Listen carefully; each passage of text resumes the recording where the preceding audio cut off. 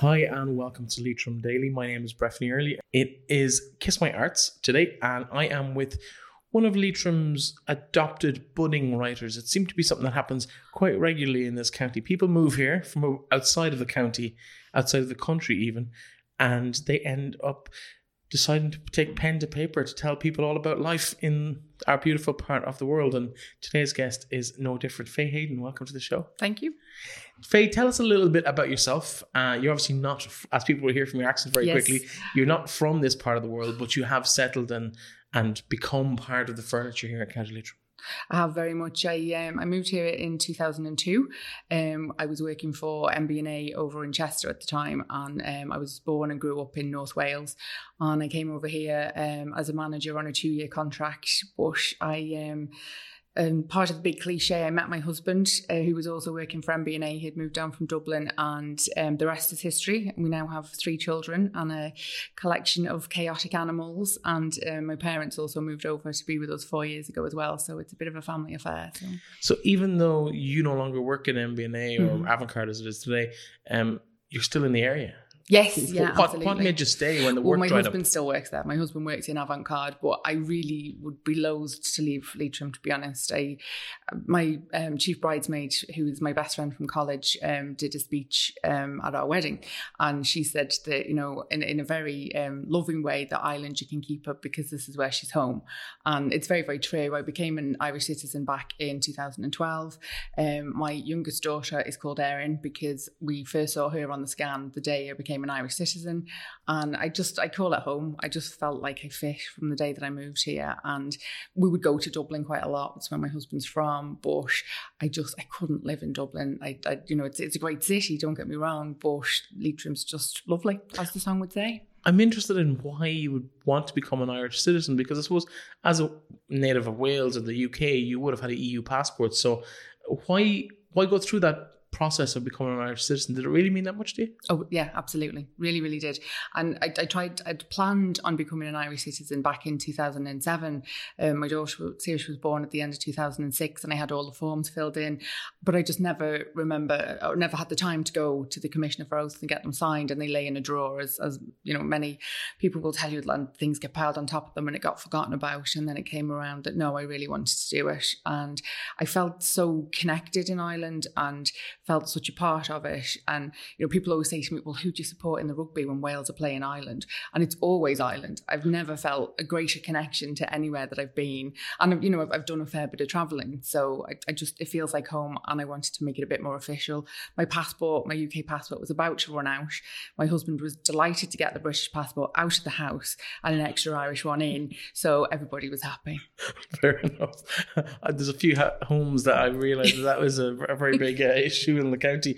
In terms of your professional career, you spent a couple of years with MB&A, yes. And then where did you go from there? I took a career break then because my youngest daughter was just nearly a year old, and I was starting to see some challenges in my son, who's our middle child, so I just wanted to spend some time really more at home with the family. But I got itchy feet very quickly. I don't like, you know, just feeling like I have not so much to do, so I started volunteering with Freuga. I'd been doing bits and pieces with them for years, but I did more volunteering and got more involved in what they were doing, and then I ended up working with them for a year. And then at the end of that, I moved on and I worked for a social justice charity up in Sligo called Sligo Social Services. So they would work with local homeless people, resettled refugees. They offer childcare and maybe the lower income households, after school care, various different things like that. So yeah, I did that for 3 years, which I absolutely loved. But then I gave up work at the beginning of this year because my son has autism and ADHD, and I found that there was a lot of appointments, there was a lot going on. He wasn't settling at school, so was doing shorter days, and I just needed to be at home more. So in terms of your professional career, that went on the back burner at the start of the year, as you said, but you didn't stay idle for long. Like you said, itchy feet. This time it was itchy fingers, and I just kind of thought, right, I'm going to do a bit of writing. I have a very energetic German Shepherd who I would, you know, walk every day, and I would be thinking and planning and trying to figure things out in my head. And, you know, I'm not going to lie, being a parent to a child with the kind of needs that my son has can be very, very challenging. And I was feeling very low. My mental health was struggling. And I thought, right, I'm going to take some of these thoughts out of my head and I'm going to put them on paper and I'm going to try and figure them out. I'm going to try and organise them. And I found that very therapeutic. But I then saw the 10-year challenge on Facebook, where you had to post your photograph from 2009 and your photograph from 2019. That can be quite daunting. It was, yes, it really can. And for some people, it's great. You know, a lot of my friends and people that I used to know back in the UK are aging very, very well. I'm not. So the photo was, I suppose, a bit of a wake-up call. I knew I'd been gaining weight, but I look back at my 2009 photo where I was maybe verging on a yummy mummy kind of look, with 2 small children, and it's still at a focus on that, whereas now so much energy goes into being a good mummy. There's no time really for anything else. And in the last few years particularly, since turning 40 really, I've gained 4 stone and I have more cups in my bra than an ICA coffee morning. So I decided, right, what's actually gone on that's made this huge difference in that 10 years? And what I was writing started to take on more of a structure of my 10-year challenge and the things that had gone on in that 10 years. And I don't want it to be all doom and gloom. It certainly hasn't been all doom and gloom. But I think the most difficult part has been my son's diagnosis, but also the many years in the lead up to that and the challenges that come with that. But then also that, so other families have faced into, there's been miscarriage, there's been, difficult times. I've lost friends. A lot of my good friends have, been sick, a variety of different things that I think affect us as we start to get that little bit older and those real grown-up things in life. And then there's just the everyday things. I had a crisis really over celeriac, the root vegetable, because I'm doing a low-carb diet, and I suddenly went into panic about how many carbs were actually in it. And then I've many animals that drive me a little bit crazy, or sorting socks on a Sunday, filling in forms. There are those normal everyday things. And what I was doing with my writing was, whilst I was trying to find some ideas on how I was feeling the way I was, or how to improve the way I was feeling, I was actually starting to try and see the funny side of things. And it made me realise that we all have to try and do that a little bit, because a lot of the time with life, if you don't laugh, you will cry. And there are some days then that you might not stop. So the book kind of took a bit of a humorous twist, and it's continued in that vein. And that, of course, brings us to your first book. Yes. Bedtime Stories for Mothers and Others. Yes. Now, I mistakenly thought this was a children's book. No, it is not. But it's not. It's very much bedtime stories for adults. Yes. But not in that not in a 50 Shades of Grey kind of way, no. Sadly not. My life is not that exciting. Tell us a bit about the book and I suppose what it's about and who it's for, really. Yeah, the book is split into 5 sections, and it's introducing myself, my family and other animals, because I do have a menagerie of other animals. And then it does talk about the more serious things that have gone on in our life in the last 10 years, particularly around Patrick's autism diagnosis, our struggle to get support for that, because as many people will know, in rural Ireland, supports via the health service and via education are sadly lacking. And then just looking at that side of things, but then taking a look at the lighter side of things. So that sock monster, that celeriac crisis, a variety of different things that I think will just resonate with people. We've all had that morning where we're rushing to a meeting and the car won't start, or the sat-nav goes crazy and drives us in the wrong direction. Those things that have the potential to push us over the edge, because they're the thing that broke the straw that broke the camel's back. Even though they might seem like just a small thing at the time, there might be other things going on for you. But it's taking a fun look at that. Then around body image, like I say, I've gained a lot of weight. I have a set of luggage under my eyes. My hair just won't do as it's told. So we took a little bit of a look at that. And then the final piece is, the final section is called Buying a Good Bra, which is really about your support system. So it's about my friends, my family, the people in my life that have got me through the last 10 years, that we've all helped each other out because we've all needed to, and how important that support is. And that's really what it's all about. So it's aimed, with the title, you'd think it's just for mums. It isn't. My tagline with it is, there are no boobies or babies required. A lot of my friends that don't have children have read it and have said it's really good and enjoyed it, and they can connect with it. Gentlemen, you're welcome to read it. I don't know that it will resonate quite as much, but I'm an equal opportunities writer and I want everybody to have the opportunity to read it. And particularly maybe part 2, if there are any special needs parents out there, any special needs dads, granddads. My dad reads it. My dad thinks it's quite funny, even though he's in it sometimes. He doesn't like those bits quite so much. But yeah, there's an opportunity for anyone and everyone to read it. Have you fallen out with anybody? No, not yet. But my husband hasn't read all of it. There is an interesting chapter in there called erectile dysfunction.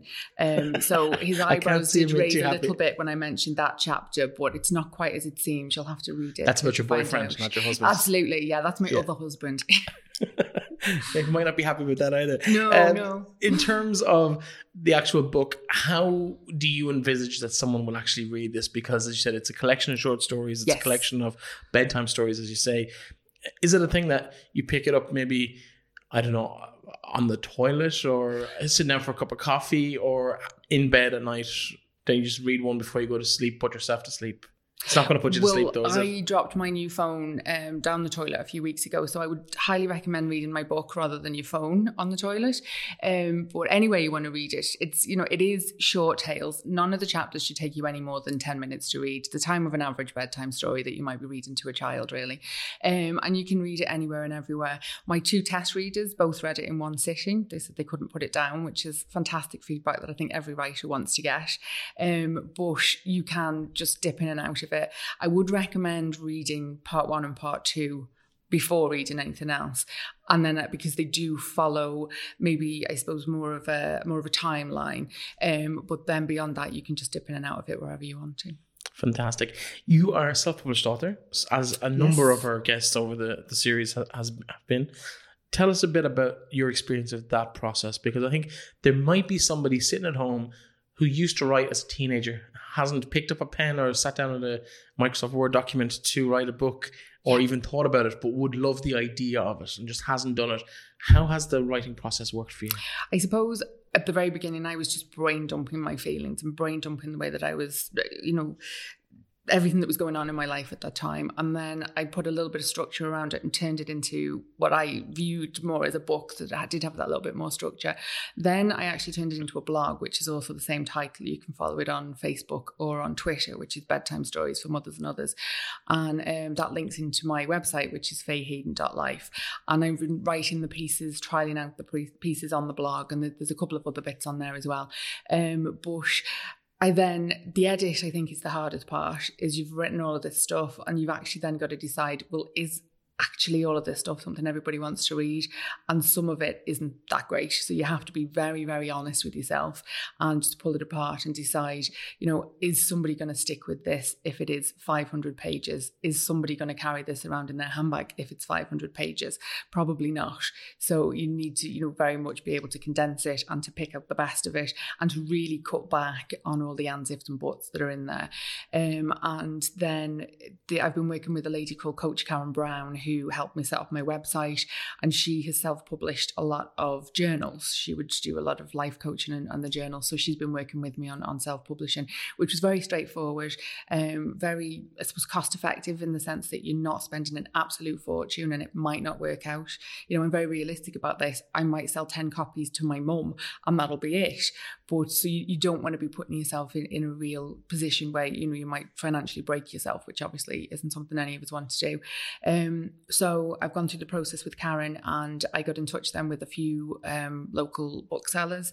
I'm just in negotiation with one in Sligo at the moment, but the book will be being carried in the Reading Room in Carrick. It'll also be available then on Amazon and through my website. So it just felt like the right way for me to go. I'm a bit of a kind of all or nothing kind of person, and this has been drifting along through the year. I'm put on a bit of a back burner as we've been sorting things out for my family. And then I read on Facebook back in October that there were only 8 weeks left to go of the decade, and what are we going to do to make a difference? And so I thought, right, well, yeah, that's it. I'm going to print my book and we'll see. My hope is that it will raise awareness of life with autism, but I don't want to preach to people. I do enough of that down the pub or on Facebook and that kind of thing, which my friends, they've all kind of an off switch for me now. So I don't want to do that, but I want to raise awareness so that just to make people stop and think a little bit and understand what does go on for an autistic person and for their families, because my son's autism doesn't just affect him. It affects my 2 other children. It affects us. It affects his grandparents. It affects everybody. So it's just to raise a little bit of awareness about that and to make people stop and think about what small differences they can make to improve life for autistic people, but also for other parents and for other people to look at it and think, God, yeah, do you know what? Life is actually quite hard sometimes. It's not the fairy tale that it is on TV or that it is on social media or that it is than we imagined when we were growing up, but we can actually get through it, and let's try and have a little bit of a laugh about it. Some things aren't funny, but you can usually find the funny side of most things, and that's what's helped me to maintain my sanity the last couple of years, I think. That's fantastic. In terms of the mechanics of the actual self-publishing process. Yes. So when you had this idea you wanted to write a book, where did you go from there? To be honest, I was very, very lucky that I had Coach Karen Brown working with me, because she's helped me an awful lot through that, and we use the self-publishing tool on Amazon. So you have to then focus on things like your book cover to make sure that you're using a cover that isn't copyrighted. There are things then. But there is a 12-step guide on Amazon with pictures for those of you that are kind of the more visual learners that will just talk you through it and teach you how to do it. So it is very straightforward. I would then recommend trying to get some media attention in it, starting off obviously with your local media and your local newspaper, even local podcast, absolutely. Everything that I have done, I suppose, has been including friends to start off with. So getting friends to share your blog posts and just slowly building and building and building. And it is very much like that. There's a lot of very good local coaches or local kind of business instructors. And I went to the Women in Enterprise Day that was run by the local enterprise office there back in October. And I found that really good and really motivational. And you just make contacts. I made contacts there with a couple of other bloggers, and there's a lady, Val Robush, she's the Magnum lady up in Sligo, and she's giving me loads of tips and loads of ideas. And it really is just that bouncing ideas off each other and talking to other people. And it is that networking.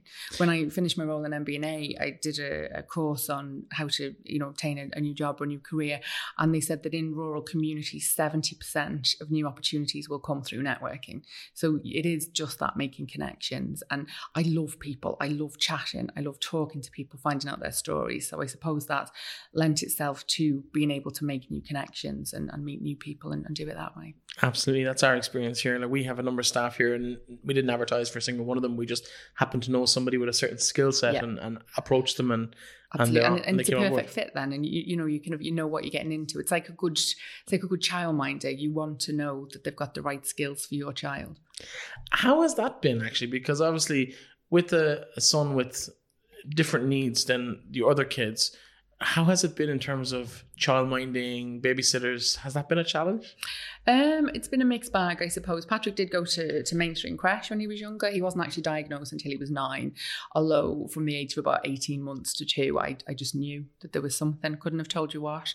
I really didn't think it was autism at the time, but I did know something was just different. And he went to local creches. He was fine. I always smile when I think when he was in Montessori up in Anaduff, he would be there in the afternoons when I was at work. So when he worked part-time, but I worked 3 full days. And in the afternoons, he would go and spend his time in the baby room, and he would sing to the babies and he would play with the babies. And that's really cute. But with hindsight, I now know that he was struggling to socially connect, even at the age of 4, at the other 4-year-olds in his room. And it's very common for a person with autism to gravitate towards younger children or more towards adults, because they're able to connect more on that kind of level. So I suppose that was a sign back then. I have an absolutely amazing carer for Patrick that helps us out, because sometimes we do just need that little bit of respite, even if it's just for a few hours in the afternoon, that I can sit with Erin and do her homework or sit and chat to see her about her day went, because she's just started secondary school. So we're just making sure that transition works out well.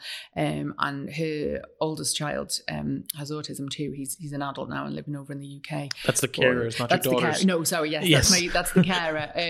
But she's fantastic, and she just totally gets Patrick. She was the only other person when Patrick was small, because she used to mind him a little bit when he was small as well. She was the only other person that saw something was different. And, this is the one thing I really didn't want to be right about, but we were right. And, there's recent studies now have been shown that, it was a psychologist actually telling me this recently, that teams of doctors now are starting to listen more to parents, because in 85% of cases, if a parent, particularly a mother, has an inkling that there's something different going on with their child, they are actually right. So, it's huge. Fortunately or unfortunately. Fortunately or unfortunately. People often, I've written about this in the book, and people think it's strange when you are almost happy when you receive your diagnosis. It's not that you particularly want your child to face challenges, but you often get to the point where, we'd been going through the system for over 4 years when Patrick got his diagnosis, and you're absolutely tearing your hair out. I've been back to college to do special educational needs training. I've done occupational therapy training. We've done dietitians. We did essential oils. We did alternative therapies. I've done 4 parenting courses. You do all of these things and you become obsessed, and nothing really is changing anything. And you kind of get to the point where, at least when you have your diagnosis, and I don't consider it a label, because labels are for tins of beans, they're not for people. It's a diagnosis, and that diagnosis is there to support Patrick's care so that we can truly understand what's going on for him, and work with him and work with professionals to get the support that he needs. So in a lot of ways, it's actually a relief. And for me, and I think for a lot of parents, particularly mums that I've spoken to, you spend so long convinced that you're just a really bad parent, even though you're trying your best to do everything. So when you get that diagnosis, it actually validates you a little bit to say, well, yeah, there was actually something going on. It wasn't just me. I wasn't being overprotective. I'm not a helicopter parent. But I just knew that there was something, that my child needed something different. So, and Patrick also, along with Erin, his younger sister, they go to the Hunt School in Mohill, which is a smaller school, and it's just an absolutely amazing school, and we are completely blessed. His SNA Roisin is just, she's out of this world. She's fantastic. So and he just connects with her so well, and she's another person that just gets him. She just know how he works. She spots his triggers straight away. So we're very lucky in that regard. And then as well, my parents moved over here 4 years ago to support us, and I really do not know how we could have got through the last 4 years without them, to be honest. So, they will take Patrick when he's at his most challenging, because they know that we just can't do it anymore in that moment in time, or that the girls need a break, so that's just been invaluable to have them here. So in terms of the experiences you've gained over the last 10 or 11 years with Patrick, or probably more specifically the last couple of years since his diagnosis, they're in this book for other people to maybe learn the tricks, or the fact that it's not your fault sometimes. Yeah, absolutely, that it's not your fault, and to remind yourself of that sometimes, but also to remember that it's not the child's fault either. Patrick has, when you have autism, the new piece now is that you have a profile within that autism. I always thought profiles for Tinder, and he's a bit young for that yet. But no, seemingly you have profiles in autism as well. And Patrick has 2 distinct profiles, which are a pathological demand avoidance profile and an oppositional defiance disorder profile. And what that basically means is his anxiety is so severe that he tries to avoid doing the normal everyday tasks that people would do. And that isn't just necessarily school or going to the supermarket. That could be something as simple as putting your socks on. Yeah. And that's not that the socks irritate his feet. It's just that he finds it so difficult to do that, because putting his socks on means he has to put his shoes on, and that means we have to leave the house and we have to go to school. So, and the oppositional defiance disorder then would be, a lot of people call it BOLD, thinking that it is just a bold child, but it isn't. It's a child that has an actual need within their brain to gain your attention in any way possible. So they will do the absolute opposite of what you need them to do, sometimes in a dangerous or what would seem to be a naughty way, but they need the chemical release of that comes when they get your reaction. And so that's, you really have to recondition yourself, really, I suppose, in the way that you parent. And it is difficult when your child is really acting out and being extremely difficult. Patrick swears a lot and he's very verbally abusive. And that can be really hard to try and remember this isn't actually his fault, and just not want to scream back at him and be angry. And because I am angry. I think a lot of parents that are in this position are angry that this is what we're dealing with. And for so long, we've had to deal with it alone. There are very, very limited services out there. We're actually have an external intervention at the moment supporting our family. And we're one of the first families in Ireland to get that. And that did not come easily. We had to fight for that. I have sat in HSE buildings 3 times this year with my sleeping bag and my best pajamas, refusing to leave until I got the support that we needed. And that's hard going. It knocks your self-esteem yourself.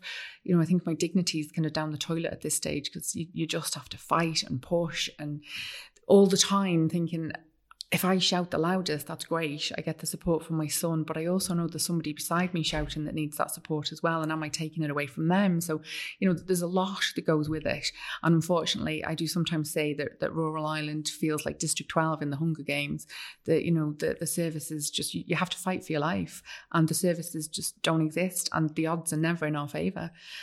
And that's just the way it is, unfortunately, I'm finding. And it's, that doesn't in any way take away from the fact that I love living in Leitrim, but there are a lot of deficits in the service in Leitrim, Sligo, Roscommon, all of the surrounding areas. So it's been a tough few years. Tell me a little bit before we finish up, and we just recap the book again. Just tell me a little bit about Team Hope, and also you want to talk about muscular dystrophy. Yes, it's Duchenne muscular dystrophy. It's a couple of things that I wanted to get involved in. I suppose the Team Hope, when I read the Facebook philosophy about the 8 weeks left to the end of the decade and make a difference, so I decided, right, I want to do something for myself, which was the book, and I wanted to do something for other people. So I'm involved now in Team Hope. We've collected over 1,000 shoe boxes to go. The particular ones from Leitrim are going to the poorer areas of Eastern Europe. So myself and a gentleman called David McKenna have been going around, and my dad as well. I have to give a shout out to him because he's just been dragged along every time my car is full, and he's made several trips over to the sorting office in Hamilton. So that's been fantastic, and it's been such a lovely opportunity to go around to all of the schools, and I've had loads of, the children coming out and helping me load up the car and telling me about all the wonderful things they've put in their boxes. I've dealt with ICA groups, I've dealt with active age groups as well, that people have been knitting. I went out to a lovely lady in Auckland who'd knitted this gorgeous little jumper, and the time and effort that people have put in, and the compassion that people have. And I think Team Hope is absolutely the right name for it, because it does make you very hopeful about, all the negative things you see in the world. There is still that care and compassion out there. And then the second piece is there are 3 boys over in Roscommon, Archie, George and Isaac, who have a condition called Duchenne muscular dystrophy. And their mum Paula and their dad Porrig run Join Our Boys, which is a trust that they run to try and raise awareness of the condition, and also to fundraise towards a cure and to support these 3 boys as things change for them in the future. Now, I read their story many years ago, and for anybody, particularly a parent for these 3 brothers, it's a horror story, and unfortunately it isn't fiction, and they probably won't have a happy ending. And in reading their story, I very much felt I really want to do something to help this family. Like everybody else, I've sent my money in when they've done their fundraising days, but I just felt I needed to do something else. So I got in touch with their mum, Paula, who was fantastic. I was chatting to her before I came in this morning. We're very alike. We're both quite vocal and want to do everything we can to make some changes. But Paula and I have decided that we're going to work on a book, maybe 2 next year. We're going to work with her children and just work with other people maybe in the area with disabilities. And we want to look at it to tell people's stories, but not just focusing on their disabilities.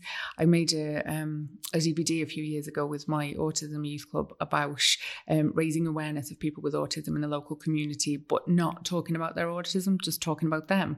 Like, one of the guys in my club is a silver medal holder in the World Championships for karate, various different things like that. So we're going to work on those books, and again, they will be self-published, but all the profits from them will go to the Join Our Boys Trust, and you can donate to them or find out more about them on joinourboys.org. So that's my plans for next year. Fantastic. It's a very debilitating disease, and it affects the whole family. I know we've had Councillor Brendan Barry from Drumshambo talking to us about his son is also a sufferer from that condition. Faye, thank you so much for coming in to me and having a chat with me. Your book, of course, is Bedtime Stories from Mothers and Others. Yes. It's available online from next week. From next week, yeah. And Sorry, if people want to like the blog or the Facebook page, then the links and everything to buy it next week. But I would really appreciate it as well if people got the chance to shop local and to go into the Reading Room, because I'm a huge fan of the Reading Room and would love to see it being sold through there. Perfectly. So that's Orla in the Reading Room. When she'll know exactly what they're talking about when she walks in. She's excellent. I've been pestering her for weeks. Well, listen, Faye, thank you very much for joining us. Your book, Bedtime Stories for Mothers and Others, available online from next week, and in the Reading Room in Carrick-on-Shannon from the first week of December. That's it. It'll be officially launched in January, but I thought I was being a bit cheeky and I thought it'd be a great stocking filler, so I'll get it out in December. Christmas is always a good time to make a few book sales. Thank you very much for dropping into me. Thank you the very so best much. of luck with the book. Thank you.